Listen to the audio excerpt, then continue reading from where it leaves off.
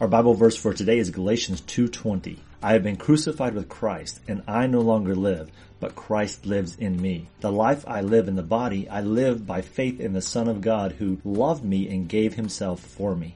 I'm sure you've heard this verse if you've been in church for any length of time. Paul is dealing with the hypocrisy of Jews who have become Christians. He's specifically calling out Peter, who keeps shackling the Jewish converts with laws they've been set free from through Christ. Paul is making a stand for biblical values. He's specifically holding Peter accountable for his actions. As a leader, Paul knows that disruption from a religious leader can cause a lot of people to falter in their faith. Leaders who live one way but speak another way will quickly fall and leave a trail of hurt people in their wake. As a business owner, you are a spiritual leader. Anyone who claims to be a Christian and has any influence on the lives of others is a leader. You stand before your family, your employees, your customers, and your vendors as someone who represents Christ. Look at the verse again. We are crucified with Christ so that we may let Christ live in us. God gave you the abilities and opportunities you have to create your business. He has given you His Spirit to guide you in wisdom and knowledge. I looked up the Greek word in this verse for live. It's the same word we use for zoo.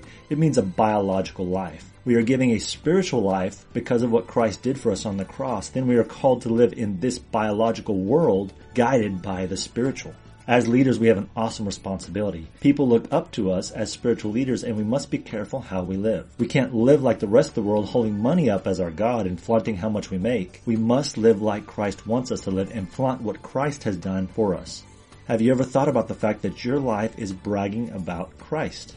All that you do, all the success you have, all the influence you wield, all comes from Christ living in you and working through you. We must set aside all the things that hold us back and live in this world the way Christ wants us to live. He's the owner of our business, and we are His leaders showing the world how to live for Christ. Take your role as leader seriously and don't get caught up in the hype this world tries to use to shackle you to their ideas of success. Whenever you get tempted, just remember what Paul said. I've been crucified with Christ, and I no longer live, but Christ lives in me. The life I now live in the body, I live by faith in the Son of God who loved me and gave Himself for me. Galatians 2:20.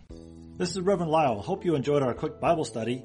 Remember to be blessed and be a blessing. If you want more ways to grow your faith and grow your business, visit ChristianBusinessRevolution.com, where you'll find articles, trainings, products, and coaching for the Christian entrepreneur. Go to ChristianBusinessRevolution.com.